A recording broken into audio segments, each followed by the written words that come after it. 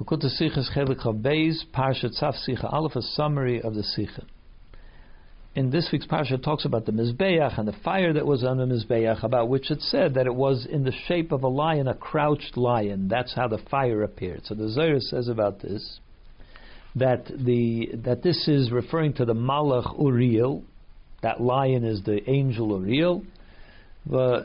And the Zohar expresses two different ways that he describes that lion on the Mizbeach. One is, it looks like a lion, a powerful lion, crouched over its prey.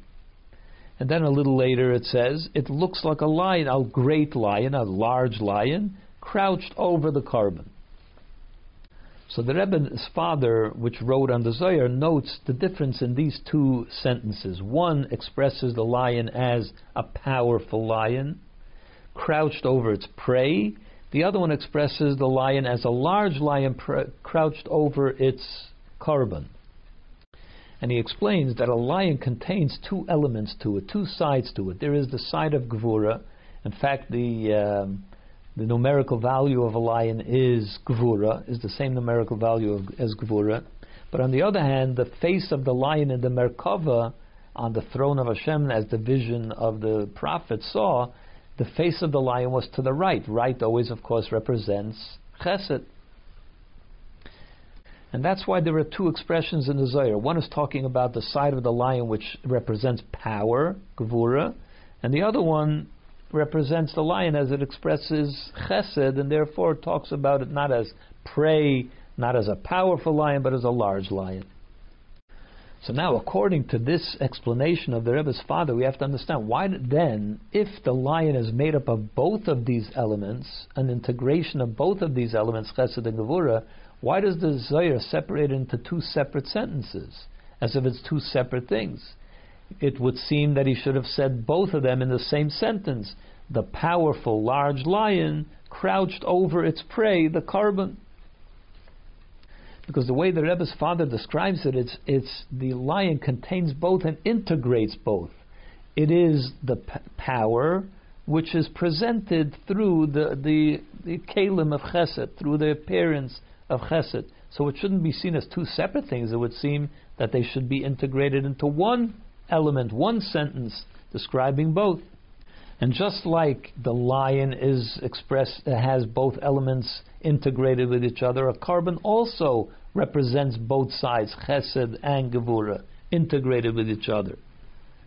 On the one hand, burning the animal on the Mizbeach and shechting it and burning it on the Mizbeach is an element of Gevura. But on the other hand, it brings out Nachas Ruach, this great feeling of pleasure and love that Hashem has for the Yidden as a result of that carbon. So it's an integration of Gevura and Chesed. In fact, even the act of burning the carbon on the Mizbeach also expresses an element aside of Chesed, because we don't burn the entire animal. Parts of it are left for the owner to eat, or for the Kohanim to eat, and even the carbon oil, which is completely burnt on the Mizbeach, but the hide is still given to the Kohanim as a gift.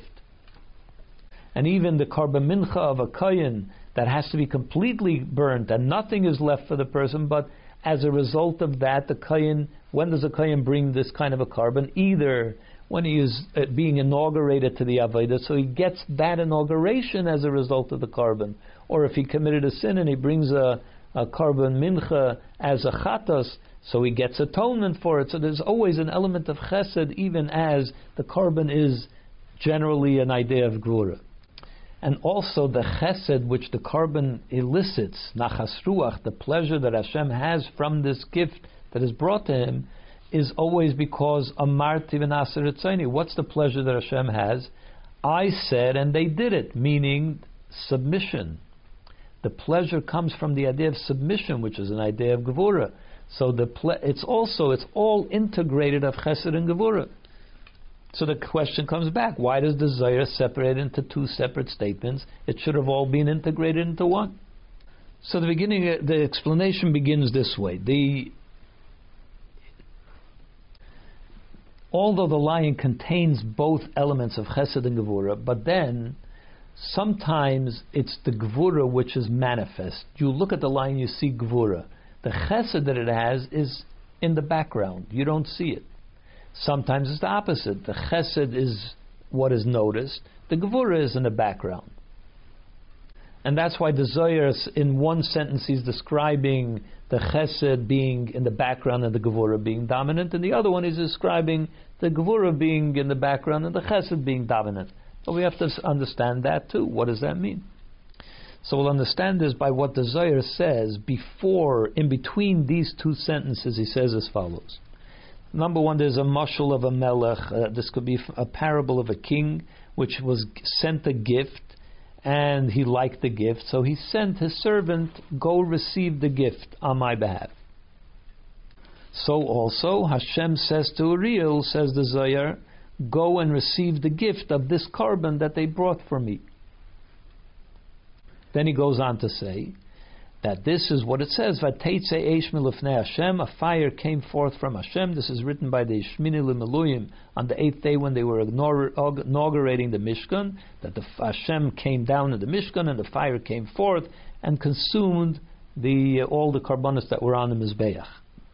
So the Zohar says, this is Uriel that comes down in the image of fire to receive the gift that was given to Hashem. He's the servant that receives the gift. And that's when the Zohar concludes and says, and he looks like a lion, a big, large lion that is crouched over the carbon. So therefore we could say, the way that the Zohar divides this now, we can say the following. One is what Uriel represents on his own. When you look at Uriel, that's by normal karbonos. You look at Uriel, he's there in the image of a lion. He represents himself. You see the powerful lion crouched over its prey. That's what you'll see when you look at the fire, at Uriel. Then there is when Hashem sends Uriel down to receive the gift on his behalf. That's already a different kind of a thing. There he's going to receive a dairon, a gift. He comes as a representative of Hashem to receive a gift. When does that happen? When the carbon that the person is bringing is brought as a gift. As will be explained a little later, what's called a carbon that is brought as a gift. So then, what you see is not the gevura, the power of the lion of Uriel. Then you see how he is transformed by the fact that he's being sent by Hashem for the purpose of receiving a gift. You see only the chesed element of the lion. That's what you see, and the gevura recedes into the background. And the Zohar connects that with Vateitze eish milifnei Hashem, that the fire came forth from Hashem. Now we're looking at being sent by Hashem. The Uriel is being sent by Hashem, and we could say that here we're talking already about a large lion rather than a powerful lion, and crouched over a carbon, because the difference between our Uriel as he represents, as you see him, rather than the messenger of Hashem, and then as he appears as the messenger of Hashem, can be compared to the difference between what happened during the 7 days of Miluyim, when Hashem did not descend upon the Mishkan, and what happened on the 8th day, as will now be explained. The Rebbe already once discussed that what happened during the 7 days of Miluyim. They put up the Mishkan, they brought karbanos, they did everything. Why is it that the Hashras Hashchina didn't happen? Why did Hashem not descend upon the Mishkan? And the explanation is that there are two levels of Hashras Hashchina, the Shechina coming down upon something. One is the people down here do their avodah. It's called Isarus L'Tata. We do whatever we can in order to bring forth a revelation of godliness. So that revelation is all in accordance with our avodah. And since we are within creation, we have limitations of creation. Our avodah is therefore limited and can only bring forth a revelation of godliness from within creation. Then there is an avodah which is Isarus L'Eila. It comes from Hashem Himself. It's not predicated on the avodah that the person did, and therefore it comes from an infinite place, a much higher place, the way Hashem wants to reveal it. And that's the difference. Of course, during the 7 days there was also a revelation of godliness as a result of the Karbonos. But since that was all based on the Avodah of the people as they were doing it, therefore the revelation was also in accordance to that from within creation. The 8th day was something completely different. Over there, although it was necessary for Aaron to bring the Karbonos in order to bring the Hashras HaShechina down, but it wasn't an Hashras HaShechina that was based on Aaron's Avodah. The only reason Aaron had to do Avodah was because Hashem did not want it to come free. When it comes free without effort, then it's bread of shame, and you don't feel satisfied that it's like you're embarrassed to receive such largesse without having done anything. Therefore, Aaron had to do Avodah in order to elicit that revelation. But it wasn't in accordance with the Avodah of Aaron. It was something completely transcendent. And that's what is the big news of the 8th day. It was a completely different type of Hashras HaShechina. So what is the difference practically between the Avodah that the Yidden did during the 7 days and the Avodah that Aaron did on the 8th day? That one of them only elicited a limited revelation. The Avodah that he did on the 8th day somehow was the good preparation for the infinite revelation of Shekhinah. So this can be understood by the difference of what happened during the 7 days. Look at one element. During the 7 days, Aaron brought par echad. Every day he brought a bull, and it's explained the reason that he brought the bull was to receive atonement for the cheta egel, that he was involved in the egel and therefore had to bring this bull, which is an older egel, in order to bring atonement for that. What does it then say about the 8th day? If he brought 7 bulls already and he reached atonement, so then on the 8th day it says again he had to bring an egel ben bakr lachatas. Again he has to bring an egel. What's the reason for this new egel? And so it's explained lahaidia, to make it known that Hashem has given atonement through this egel for the Maaseh egel. So why do we need another one if already 7 of them brought atonement? The answer is, perhaps, the atonement for Aaron was achieved by during the 7 days of Miluyim. That's when he achieved atonement. Here it's not to achieve atonement, but rather it's to make known that Hashem has given atonement to Aaron. It's a completely different type of thing. This was as the Alter Rebbe says, that sometimes when a person already has done tshuva and therefore knows without question that he has reached atonement, but there is an idea of a doirin, to present a gift for Hashem in order to bring out the goodwill of Hashem. Even though you already have atonement, but to bring out goodwill, doirin, a goodwill from Hashem, that's a different type of an offering. And that's what Aaron was offering on that day. That was this egel.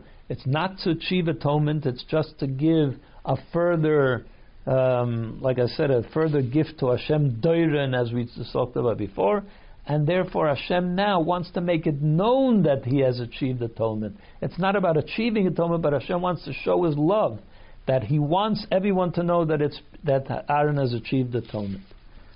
And that's why the Zohar separated. Now we can understand why the Zohar separated it into 2 sentences. The one sentence is talking about the fire which comes b'tzad avodas hakarbonos, and therefore it's seen in. It is what accomplishes the atonement from within creation, and therefore what you see, because it's limited by the parameters of creation, what you see is gevura. What you see is limitation. That's why it appears, the Zohar says that it appears like a powerful lion crouched over its prey. And the fact that it has elements of chesed is in the background. You don't see that. But then there is another element to carbon, which is that a Yid brings a carbon because he has a feeling that he wants to bring a gift to Hashem, to elicit goodwill, not because he needs atonement. It's because after he has achieved atonement, he has this feeling that he wants to give a gift, and that reaches beyond creation. That's not about him. that's about giving a gift to Hashem. That is something which brings out the chesed within the carbon, and that's why there the Zohar already defines it as a large lion which is crouched over its carbon, because there you see its chesed.